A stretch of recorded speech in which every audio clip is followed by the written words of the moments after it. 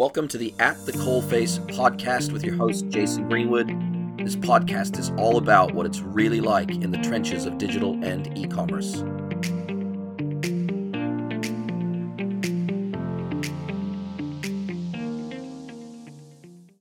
Hello, everybody, and welcome to another episode of the pod. I have an episode that I've been working to tee up for a few months now because I've been really keen to get these guys on the pod, and I think you're going to really enjoy it. I hope you really enjoy it. I think you're going to get a lot out of this.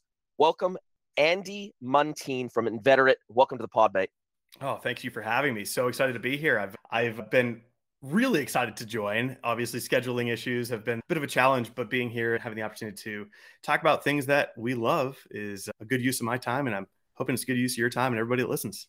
I think it's going to be an amazing conversation. I've been watching from afar. Big fan of you. Big fan of Dylan. Big fan of how you guys teased Inveterate before it launched, how you guys have effectively done a whole bunch of guerrilla marketing around the platform, how you have created this quote unquote evil side of our industry that you guys are out to fix and correct and disrupt. But before we get into the product and the platform and all the crazy stuff you guys are doing, let's maybe just talk very briefly about you, your background. You've got a pretty stellar background in e-commerce, in digital, chief of staff for BVA, director of Chillis Capital, investing in mostly consumer brands and retail tech, co-founder of C-Star Provisions, which you were a pure play Wagyu and Angus beef jerky retailer, which is pretty cool, manufacturer and retailer, VP of product for Retention Rocket, now head of product for Inveterate. You've got a pretty solid pedigree of working across tech, digital, investment, entrepreneurship. Basically, you have landed what might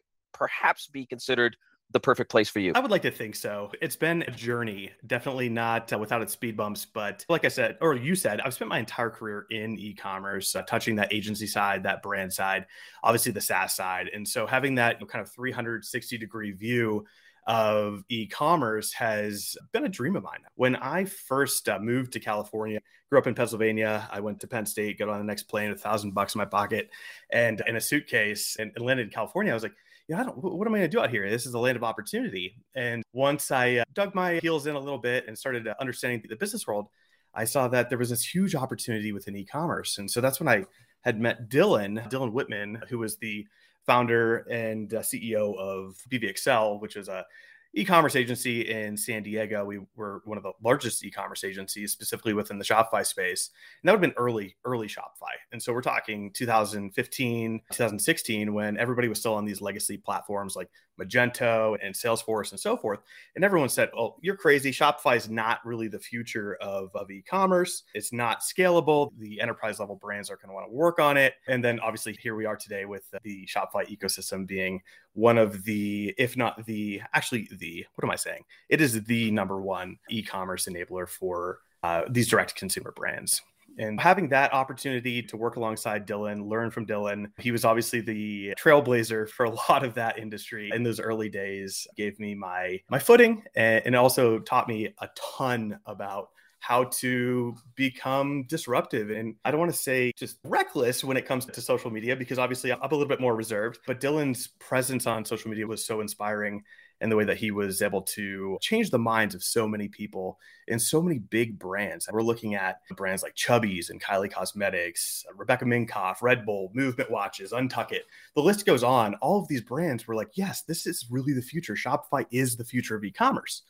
And so to start indoctrinating myself in that rebellious type of dude was very cool. So when we started to dig into Inveterate, obviously Dylan is a co-founder with my CTO, Sam Webb, who's a hell of a guy. And they were like, oh, we have this idea. Do you want to come on board, run product with us? I was like, yeah, hell yeah, I do. This looks incredible. But we took this alternate path where we're like, we see all these SaaS products, specifically within e-commerce, but it extends further than that, where these brands, the SaaS brands are all cookie cutter. They're all cut from the same cloth. And that's just not who we are. We have always been contrarian from a branding perspective, where we're like, if we're going to disrupt, let's disrupt.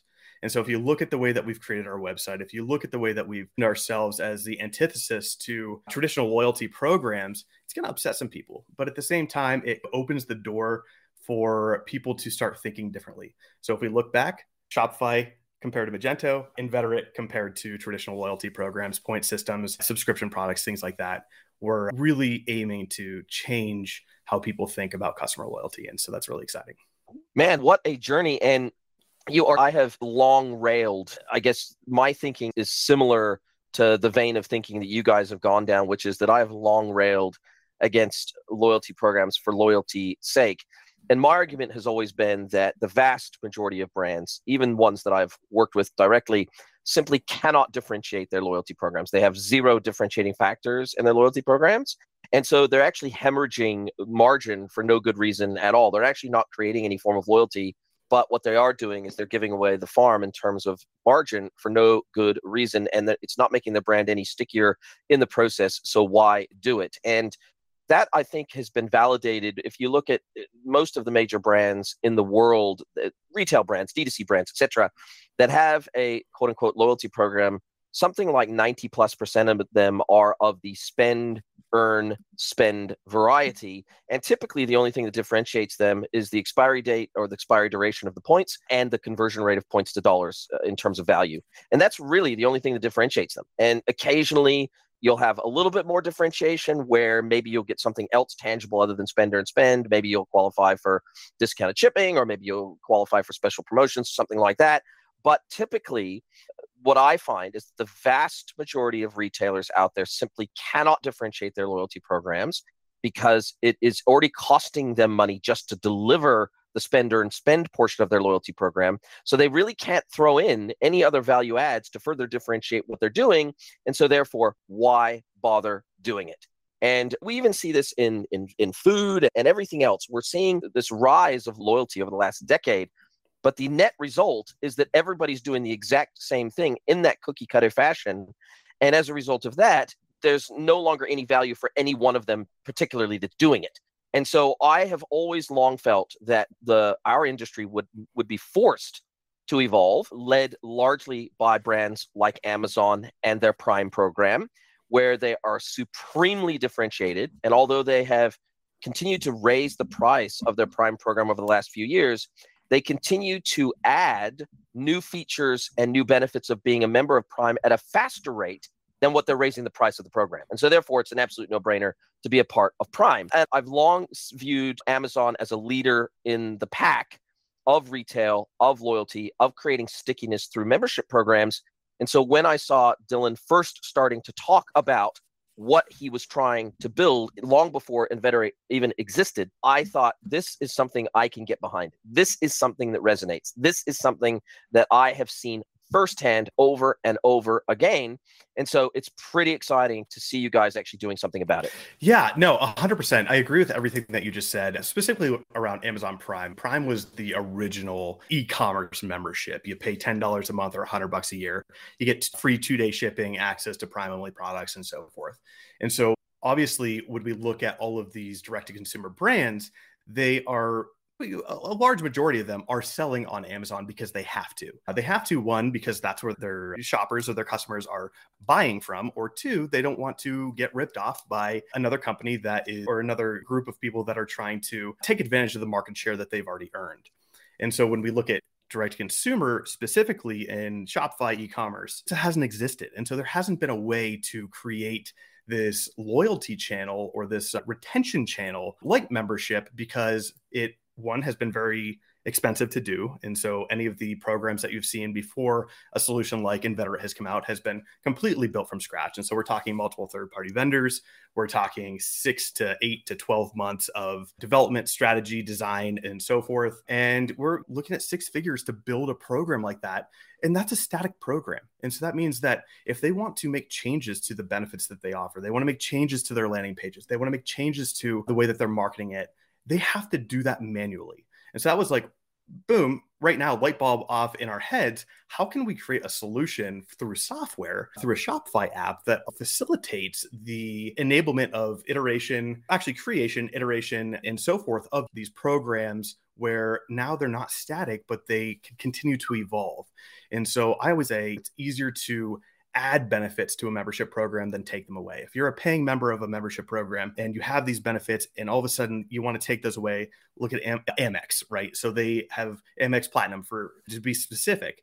They have had this wonderful loyalty program over many years now, and you had all these wonderful benefits. And then all of a sudden now economy's starting to hit and so forth, they're taking benefits away. People are pissed. On the direct to consumer side, if you wanted to do that by building a custom from scratch program, you all of a sudden now you have to redesign everything. You have to do a bunch of custom development. You have to adjust and negotiate with your vendors on the fees that you're paying them and so forth.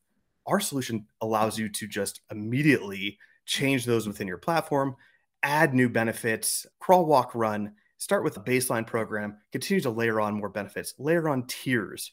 And so now you're part of the bronze tier, upgrade to the silver tier, to the gold tier. It's a pay to play model, right? And so with a solution that allows you to do that from a software perspective, it becomes so much easier for these brands to test, iterate, and then roll out new options. But if we look at the retention market in general right now, or just the paid channels that exist within e-commerce, acquisition costs are through the roof. And so people are paying exorbitant amounts of money to acquire new customers, but that's always been the model for e-commerce. How many people can we get to buy our product through Facebook ads, through Google ads, through Instagram, now through TikTok and so forth, while not paying attention? Don't get me wrong, the good brands are paying attention, but so many of these brands weren't paying attention to how do I increase the lifetime value of these customers? And so that was one of the things that we're really focused on, or that we were really focused on and continue to be focused on when we're building the feature set for our software, with the mindset of how do we help a merchant become as successful as possible in retaining and growing those LTVs, those AOVs, and all of those buzzword metrics that we all follow so closely. But to back up for a second, if we look at the traditional loyalty programs and you look at any e-commerce brand's tech stack, they're checking boxes. Everybody's been checking boxes for so long. I got to have a review platform. I've got to have my loyalty program. I've got to have my subscription program. And they have all of these apps. But why? Does it really help move those metrics that you're really focusing on to drive business and drive revenue and drive the value of your company if you're just checking boxes because you read in a Facebook group or everybody else is doing it? It's keeping up with the Joneses. There's no real reason that you need that loyalty point program or you need that subscription-based program where people are buying all these products and they're filling their pantries with this one product that they don't actually even need that much of. And they're like, I'm paying it every month and it's a pain in the ass to cancel it. What do I do? Now I've got a full pantry. Now I've got so much of this product. It's all broken. And so let's step back and say, how do we fix that? And so what we like to say at Inveterate is that we've got subscribe to the product, which is what we've seen through subscription products. Let's subscribe to the brand. We live in a very aspirational society. People buy products for two reasons. One, because they're good, or two, because they want to be associated with buying that product. Of course, we can go down rabbit holes about different branches of why people buy products, but at the true core of psychology, it's for one of those two reasons, or both of those reasons. And so now if we can give them access and give them the same types of perks or benefits that they would have gotten from a subscription program where they're, saving 20% on this product and you're getting it delivered every month or on a regular cadence or whatever that cadence may be, that's all good and fine. But now let's open up the entire collection or a portion of the collection that now when I know I need something or I'm getting low, I don't have to wait for it to be delivered. I can go to the website right now, get the same savings plus additional experiential benefits. And now my buyer experience has completely changed. Now I feel like this VIP where I have this access to a brand that I know I love because their product is great, because I want to see people, or I want people to see me using that product.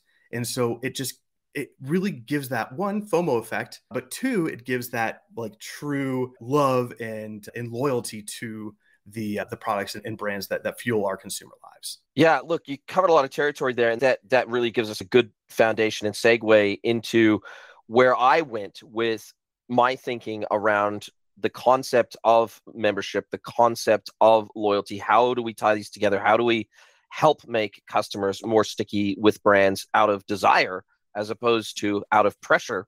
And so one of the first things I did was to look up the definition of inveterate. I knew it was a real word, but I couldn't remember what the definition of the word was. And so it says, having a particular habit, activity, or interest that is long established and unlikely to change. Of a feeling or a habit, for example, long established and unlikely to change. The inveterate hostility between the two countries was not easily eradicated. So obviously what we're trying to do is we're trying to entrench behaviors in such a way that this becomes part of our normal lives. And so when I think about the psychology, the customer psychology, the human psychology behind the concept of a membership program, I know in my own life, if I look at the membership programs that I've been a part of before, and I don't know if you have in North America, I can't actually remember whether you have a book called the Entertainment Book. And this is effectively a book that is brands pay to be listed in the book. And it's usually hospitality brands. So it's mostly restaurants, hotels, activities, etc. And you buy this book, you pay $60 for the book.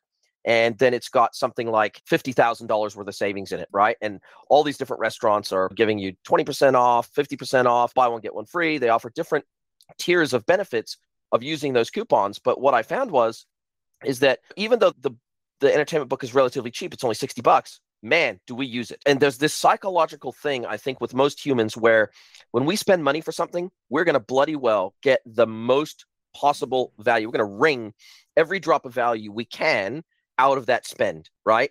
And so when you look at the entertainment book, sure, it may only cost $60, and I may have got that $60 back in savings after just 2 meals. But man, then I think all the savings beyond that for the rest of the 12 months is just gravy for me. It's over and above the money that I spent, right? So I'm going to, every single opportunity I have to use that book, I'm going to use that book because I've already spent the money. I've already flushed that money down the drain. I'm not going to get it back. So I'm going to maximize the value that I get for my money. So it is a subtle leveraging of that human psychology of value and extracting value that the concept of membership taps into. Absolutely. And on that point, I'm a big skier. So I've skied my entire life. I try to ski every day that I can get out. I live here in Utah, and so I'm real close to all the major mountains. But they have these passes, the Epic Pass, the Icon Pass. And so people buy these and they get access to a number of resorts, but pretty pricey passes, upwards of $1,000 per year to buy this pass. And somebody might buy it and realize that I don't really like skiing, but I spent $1,000. So I'm going to book every trip that I possibly can to get as much out of this pass as possible. And I'm going to hit as many mountains as I can. I don't love skiing. I like being outside. I like the idea of skiing, but I'm still going to do it because I paid for it. And so if we look at direct to consumer, we look at e-commerce, we look at retail, this could extend to media. If we look at Netflix and so forth, you have that membership, you're paying that fee, you're going to use it.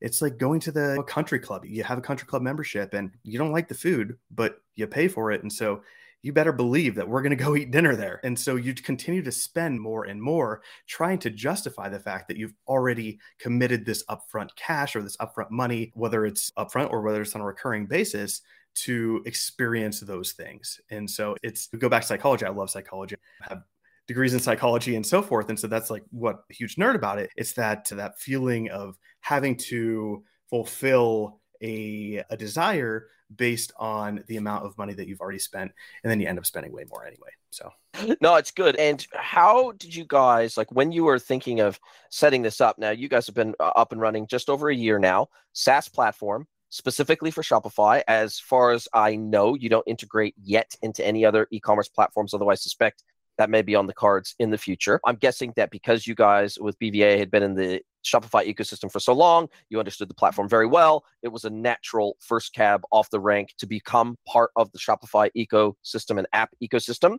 So that makes complete sense. But I guess when you decided to create this platform, and because you really are leading the product charge, leading the roadmap for the technology, how did you decide what your MVP was going to look like in terms of what you would launch with phase one? It's a very good question. There were a number of different factors. One, we had built these programs in the past for clients on the agency side. And so we knew exactly what worked and what didn't work, what people were looking for. We ran a lot of customer surveys. And so we were really trying to understand, would this be something that someone is interested in implementing from the buyer or the customer perspective? Is this something you would pay for?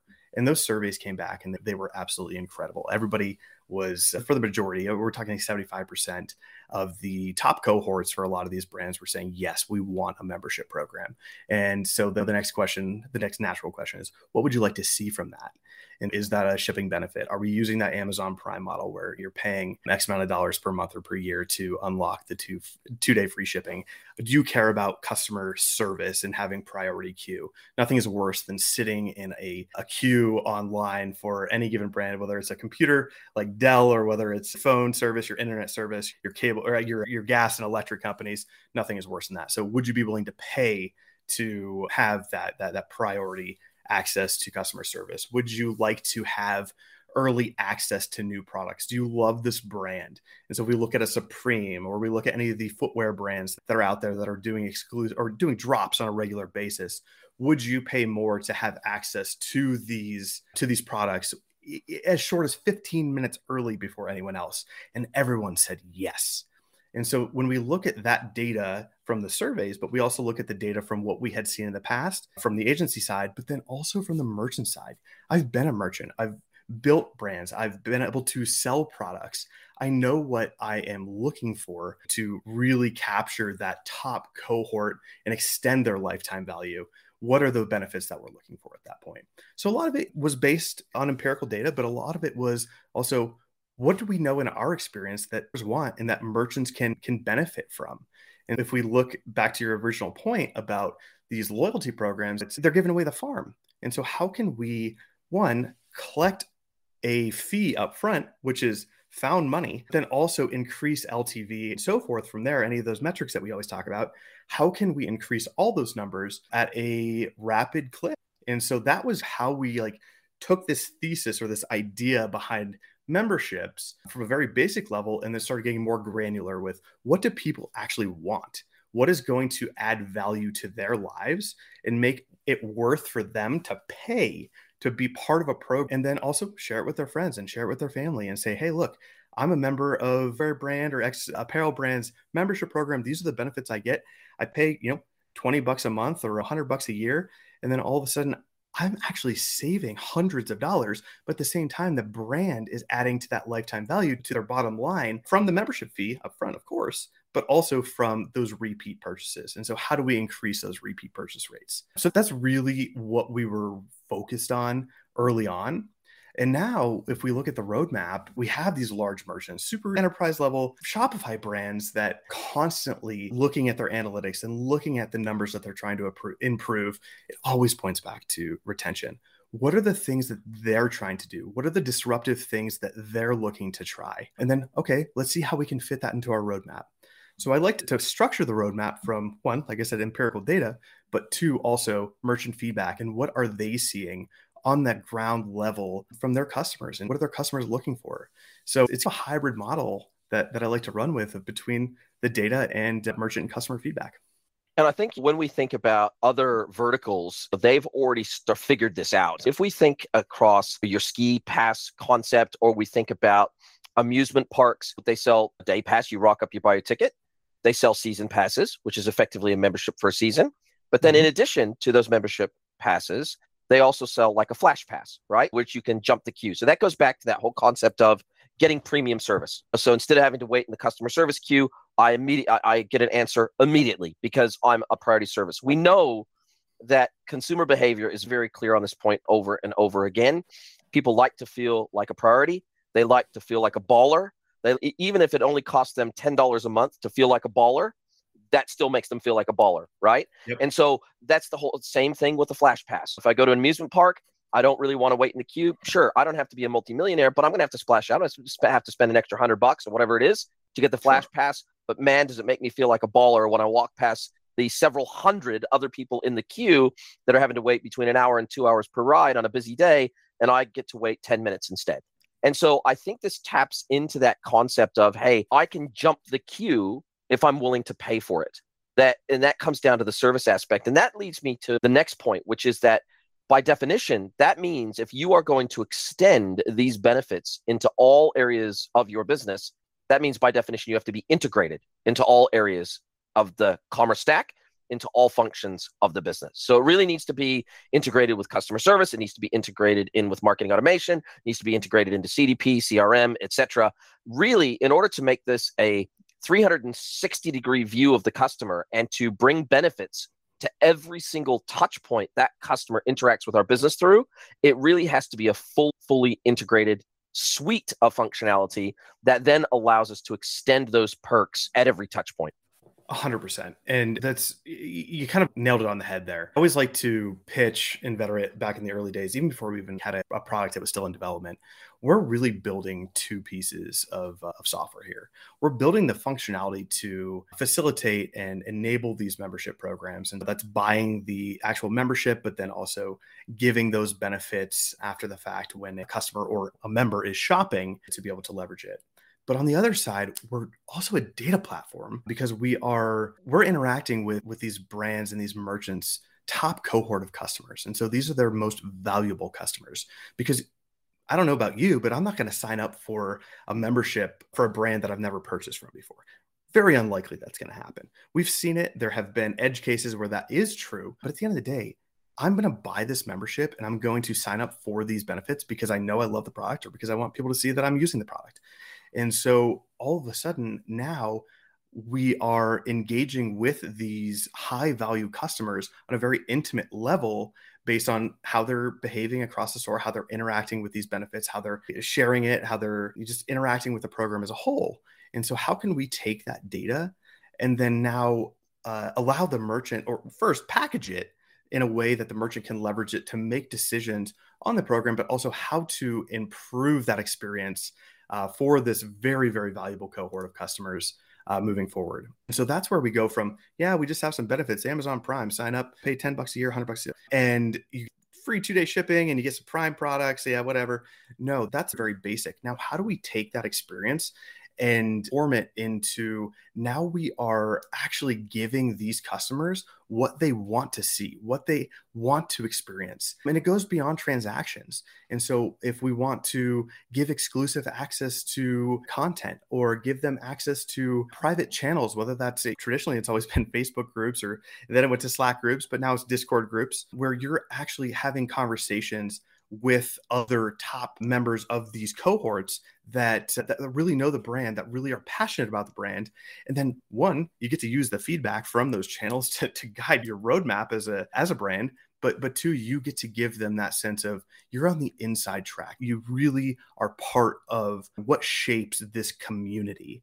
And so we always hear about community in e-commerce or just in retail in general. Everybody's trying to create community through user-generated content, through social media in general, or through customer service. How do we now create this very tight-knit group of people, grow that tight-knit group of people, and then make it this viral marketing effort where everybody wants to be a part of it? And so how do we achieve that? We give them these personalized experiences across their storefronts, the interactions that they're having with the brand.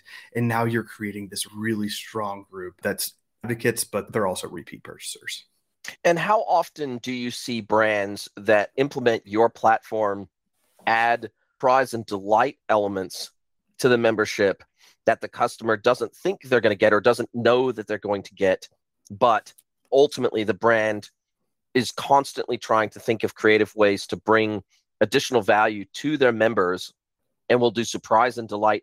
Let's say it's an event, maybe it could be an online event, might be an in-store event, something like that, where they have let's say you're an outdoor brand and you have a professional rock climber come into one of your stores to teach you about rock climbing, helping you select gear, et cetera, and it's access only to members. Or it's an online event where you get some international star, or you get someone that's known within that community, and you do a deal with them and you get them to come on, maybe do a bit of a spiel, tell their life story, whatever it is, and then answer questions for 15 minutes at the end online through an exclusive online event for members only.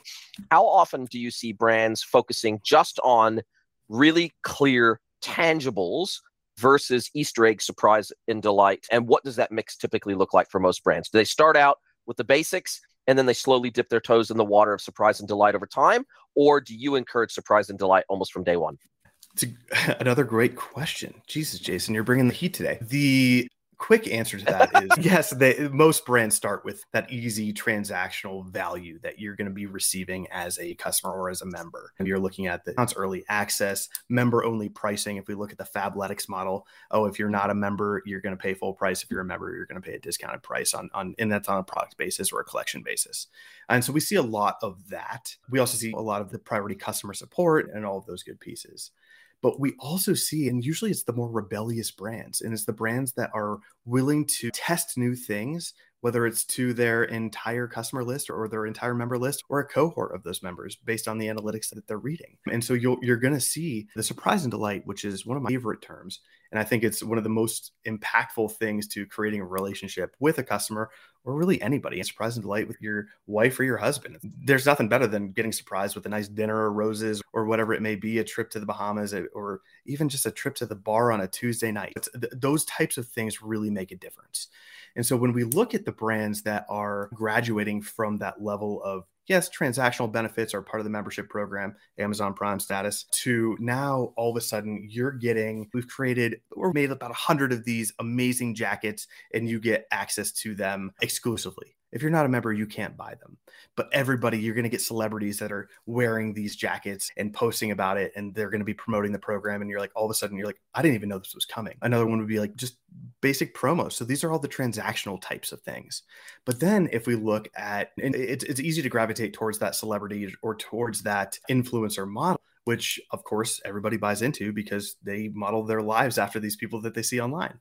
But if we start thinking about someone that really likes a technical type of brand, they like the product, they are really passionate about the direction that they want to see that product go, now on a quarterly basis, and you didn't know signing up, but you just got an invite to the Zoom call or to a Zoom call with the CEO of the company.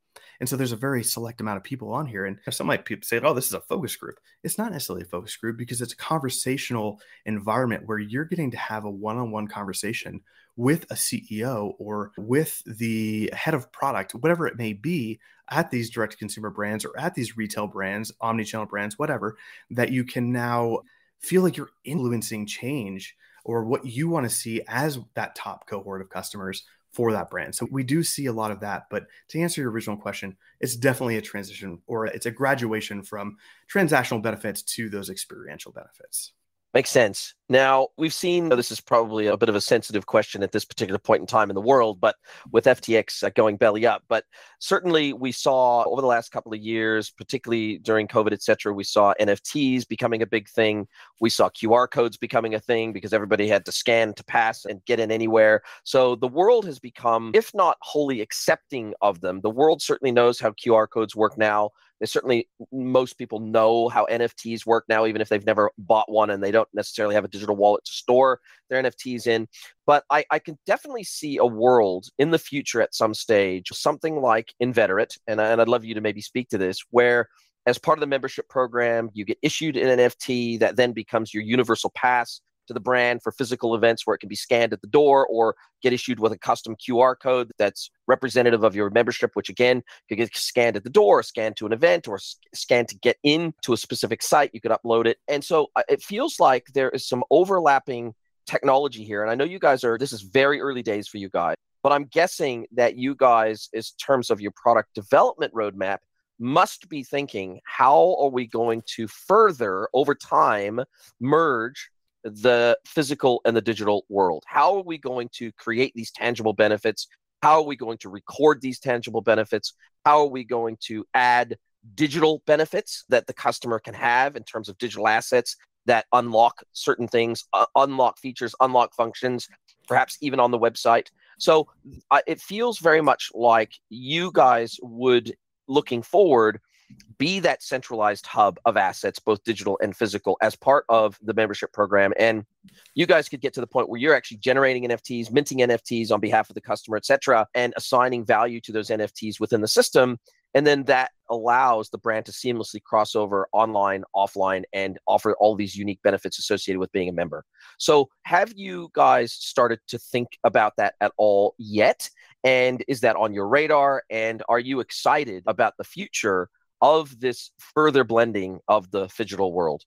Definitely a potentially controversial question. I will preface this up front with my disclaimer that I am a huge fan of cryptocurrencies, blockchain, everything under the sun when it comes to that realm. However, I think that first and foremost, yes, we have definitely looked at all of these different possibilities. How does that fit into the roadmap from a now, next, later perspective? But I think that we're still too early for mass adoption when it comes to NFTs or crypto in general. I think that there has been a huge buzz about it, obviously with the recent current events, but at the same time, we're not at the point where we're going to be confident seeing, like I said, that mass adoption where it touches a large cohort of people outside of very niche groups.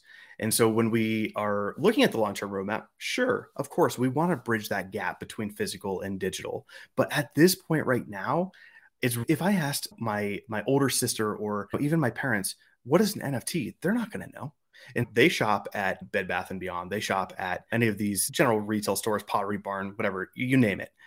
They're never going to adopt that model, or no, I shouldn't say never. They're not in the short term going to be adopting that NFT model or that digital access model as part of a membership program or as something that they would want to offer their top cohorts of customers.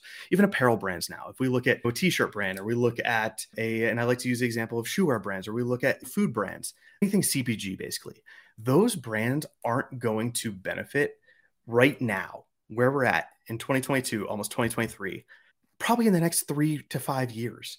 They're not going to benefit from offering or investing in a technology like blockchain or cryptocurrency or NFTs to really entice their top members. And so that's like really the short of it for us. Now, if we talk about exclusive content or like exclusive digital content, that's something that we offer now. And if you want to become a member of our program as a direct consumer brand, we sell workout clothes, but we also sell digital content, whether that's workout videos or with access to your favorite influencer that puts out videos on a regular cadence. You can access those. We'll put them behind the wall of exclusive content. You have to be a member to access them. Once you sign up, now you can access all that content. So that's like really, I think, where we're at in the immediate right now in the near future. But when we start getting down that line, like 5 to 10 years from now, I'm very bullish on the NFT and the crypto world. Now, when we talk about the direct consumer world, and then we talk about the retail, like the brick and mortar world, that's something that we're definitely focused on. And so how can we integrate with Shopify's POS system, for example? And now if you're shopping at, let's just pick a random brand like Quicksilver, or actually let's do PacSun, not a user of Inveterate, but a good example. You can buy online at PacSun, but you can also go into their stores and buy in their retail locations. They started as a retail brand, they're omni-channel now, but you have the ability to then use those membership benefits that you get online. But when you go into the store, they're able to, one, look up your information via email, via phone number, via QR code, and then you can still get the same benefits that you would have online as you would get in person. And so that's really, I think, the right now. That's where we're at. Is it going to change? Absolutely. Are we keeping our eyes on that and definitely prioritizing it in the roadmap as we see these trends unfold and as we see things change? Yes, 100%.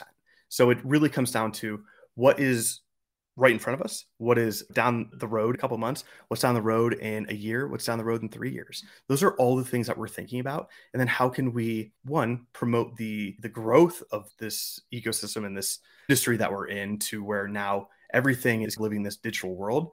Absolutely. But I just don't think we're there yet.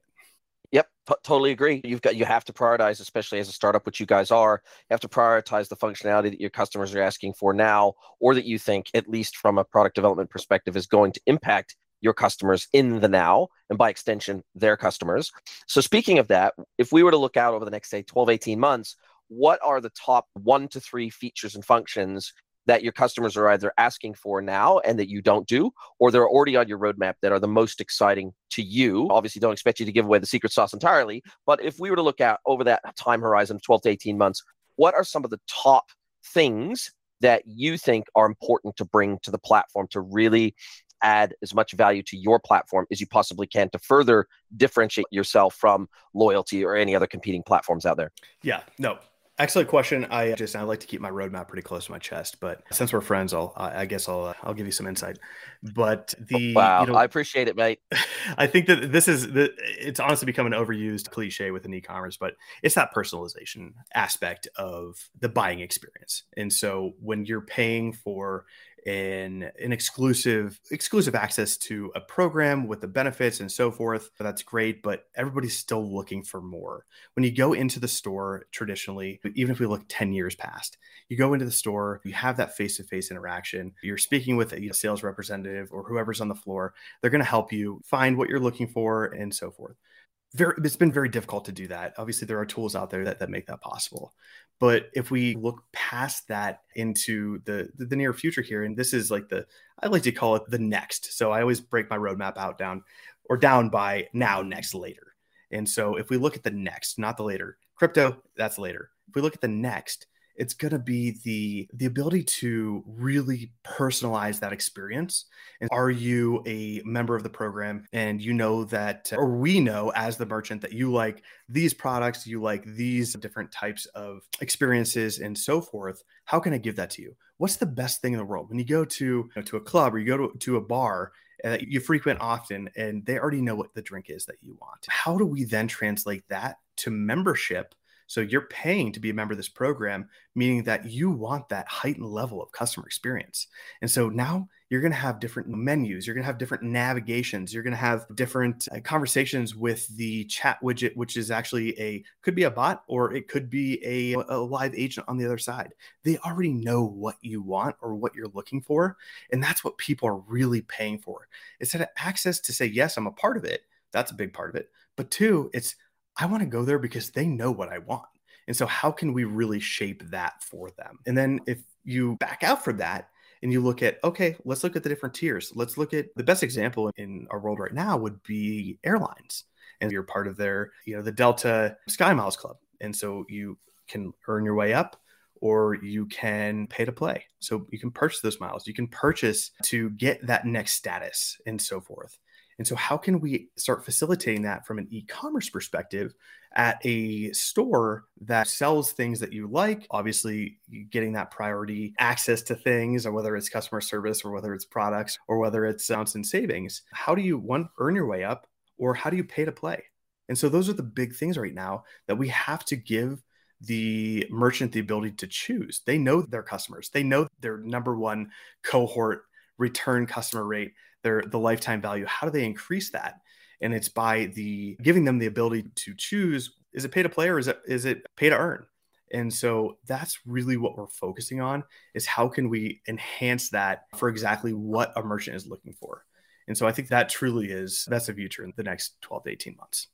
Sounds like a pretty solid roadmap, which makes sense considering you're the head of product. So you should know what's on your roadmap. So that is awesome to hear that really is the focus. It's how can we bring even more flexibility to the platform in the ways that merchants want to deliver their membership program, right? And how they want to charge for their membership program. So that's a pretty solid roadmap for the next 12, 18 months. Now, as I understand it, you guys make your money by taking a cut of the membership fees. So basically, you are tapping into the success of your merchants and the success of their membership program by charging 10% of all membership fees collected, no charge for first 50 member signups, as I understand it. So correct me if I'm wrong there, but that's your model. Your model is, hey, we want to help you onboard a membership program into your business. We want to help you extend membership benefits to your customers.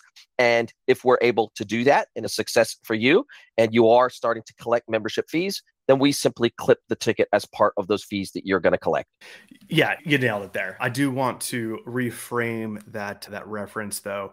We don't succeed if the merchant doesn't succeed. So we're fully invested in the merchant's success. And so that's maybe controversial in the SaaS world, because SaaS is a service. You're providing them with a software that's going to help them get to their end goal. But at the same time, it's a large portion of what we do is working with our ICP merchants. And so our ideal customer profile merchants. And these are larger enterprise merchants to actually strategize on the actual initial build of the program, what makes the most sense for their customers, but then also the iteration from there. And so how can we continue to work with this merchant almost as an extension of their retention marketing team to help them, one, have initial success, but have success moving forward as well.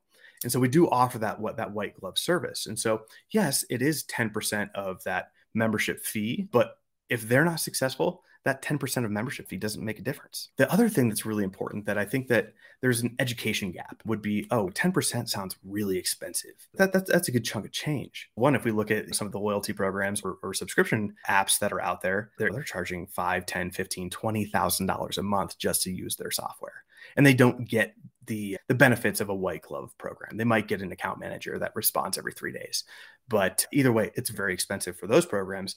But the other arm of this would be, okay, build it yourself. You could build a custom program. You could use a Yotpo and a Recharge and a separate Stripe account, and you could invest all this money into the resources to design and develop and gain it. But those fees, especially if you're paying an agency, are very high. It would be much more expensive than 10% of the membership fee revenue. And I think that it's a very fair price for what we're offering. Not only do you get the facilitation of the software, but in actually deploying the program and using the program and iterating on the program, but you also get that customer success element where we're working really closely with your marketing team, whether it's founder-led or whether it's in enterprise level where they have full siloed teams. We're working with you to really help take our knowledge that we've learned, one, over our entire careers, because we've all worked in e-commerce forever.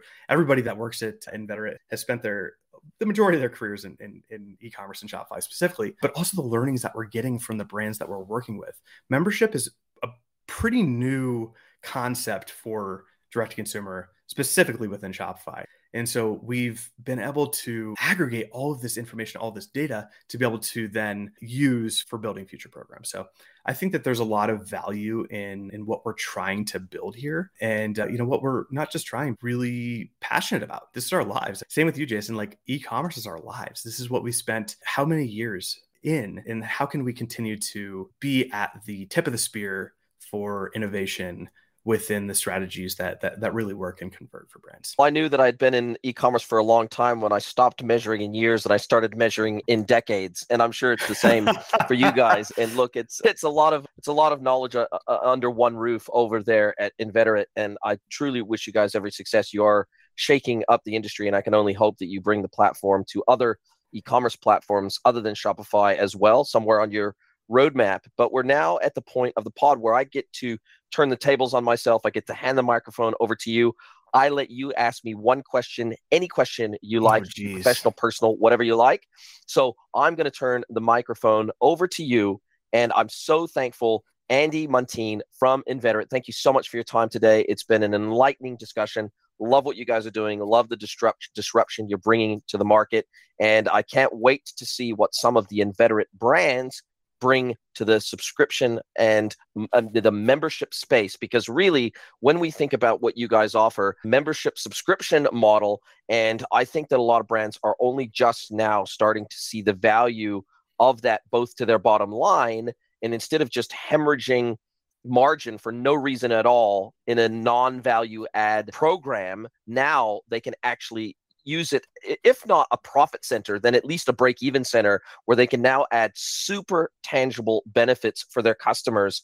And it, by definition, makes them more sticky because the customer actually has some skin in the game. So love what you guys are doing.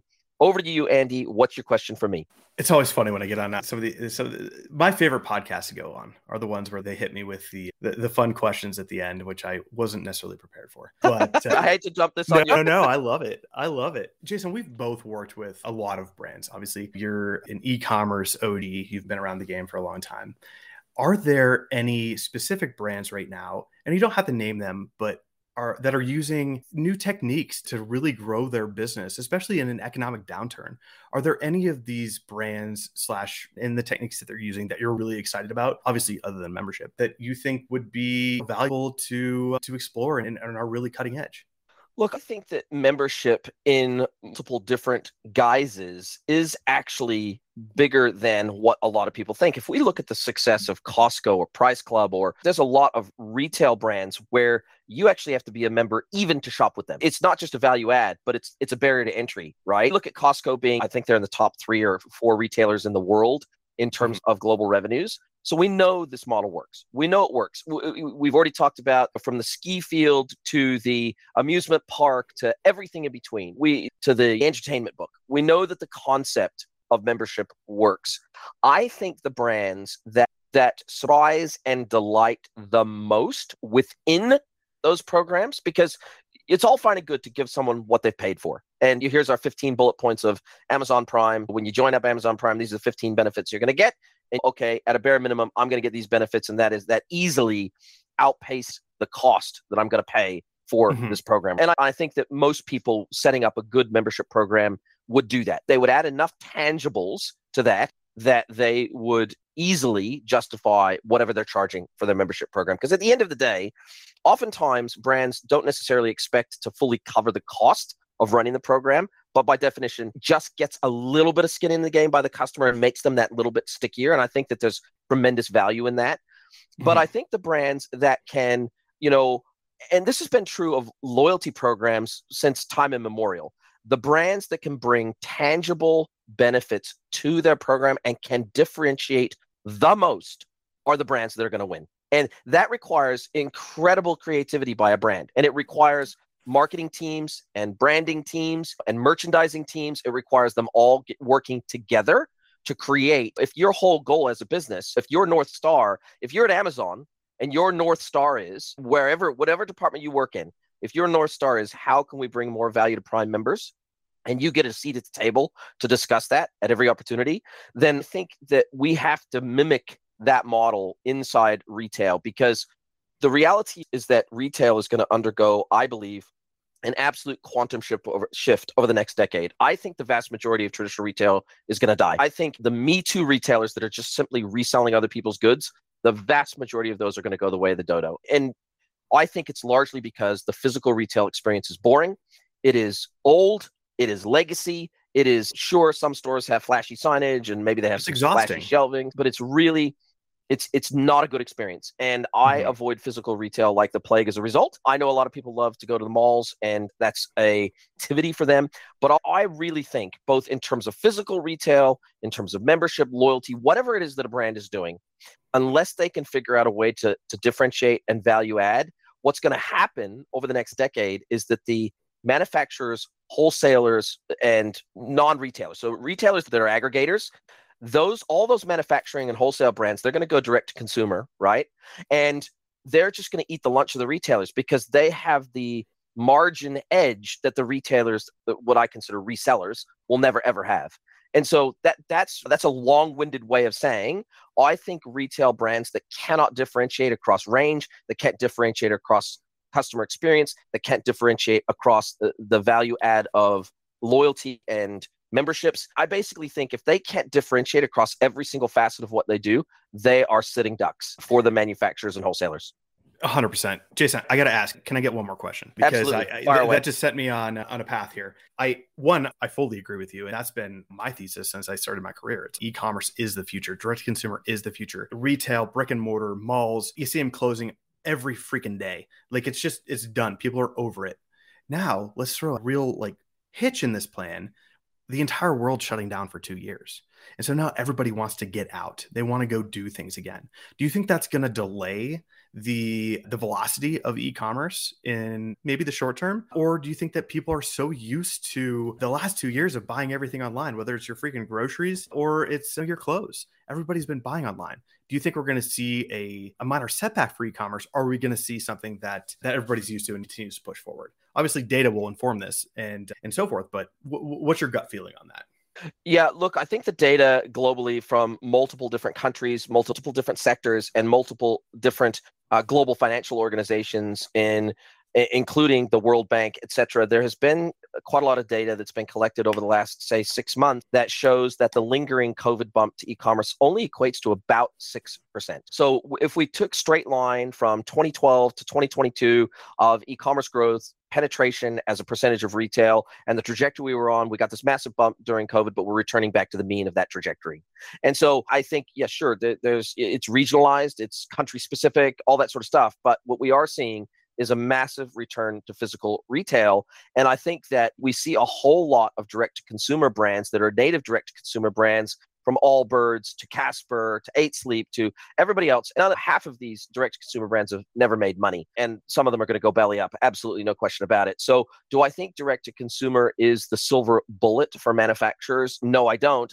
I still think you have to build community. I still think you have to build brand. I still think you have to build brand affinity. I think you still have to surprise and delight. I don't think just the go-to-market model is enough on its own to allow you to be successful. And I think that, unfortunately, is what a lot of direct-to-consumer brands that were feasting on cheap VC money for years to keep them alive, and now all of a sudden they have to turn a profit, otherwise the VC taps are going to get turned off. I think now the tide's gone out. We're seeing a whole lot of cases of the emperor having no clothes. And so do I think that direct-to-consumer is the silver bullet for all of retail? No, I don't. But I think that of the ones that survive and of the ones that are able to be creative enough to survive and create really amazing differentiated customer experiences, the ones that are direct-to-consumer that can do that, the ones that are direct-to-consumer that can build brand, the ones that are direct-to-consumer and can build a community around their brand, those are the ones that will ultimately have staying power because they have margin power. And so obviously, if they're having to foot it with all the other retailers from a customer acquisition perspective, and the CAC is ultimately the same roughly across everybody, then it's going to be a hard slog, right? But I think zero and first-party data, the brands that focus on that hard now before the death of third-party cookies actually hits and actually has a dire impact on their business, I think the level of zero and first-party data that platforms like you, like CDP platforms, can gather and can collate and add as customer attributes that then can be leveraged, not from just a marketing perspective, but from an experiential perspective. Those are the brands that are going to win. And those are the ones that are going to be able to best contain their CAC, even if they continue to use performance marketing, because they're going to send highly refined cohorts of customers instead of just blindly trusting the Facebooks of the world and the Googles of the world and the Apples of the world and the Amazons of the world. Instead of just blindly trusting them for targeting, they're going to send them highly refined cohorts of customers that they want to find more of. And that, to me, is where the value lies in starting to go really hard at gathering zero and first party data by brands. Absolutely, zero party data. It's one of the things that is a huge driver of my roadmap. It's like, how do we collect the information that from these members of these top cohorts of customers about what they want, right? And so let's just use a jewelry brand, for example. If you become a member of the program, you answer the question, do you like silver? Do you like gold? Now, surprise and delight, which is, again, one of my favorite terms that I think you love as well. Now, every quarter or every month, now you're getting, say you check silver. Now you're getting that silver free gift every month or every quarter. And you're like, fuck yeah, I love this because this is, and I'm not going to shop anywhere else because these people know exactly what I'm looking for.